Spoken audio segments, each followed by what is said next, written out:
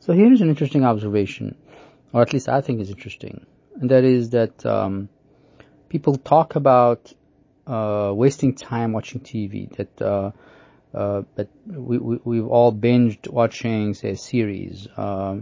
We've all found ourselves watching TV for 8 hours once in a while.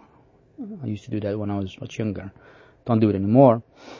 But we never hear the equivalent of that for radio. People like binging, listening to something, or listening to a podcast. Number one. Number two, I don't know about you, but every time I watch something on TV, nowadays, it could be 5 minutes.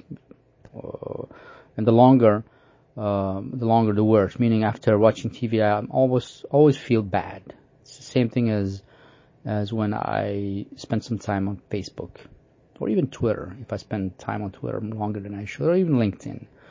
Whereas on radio, it feels like it's the opposite. The more I listen, the more I feel good about myself.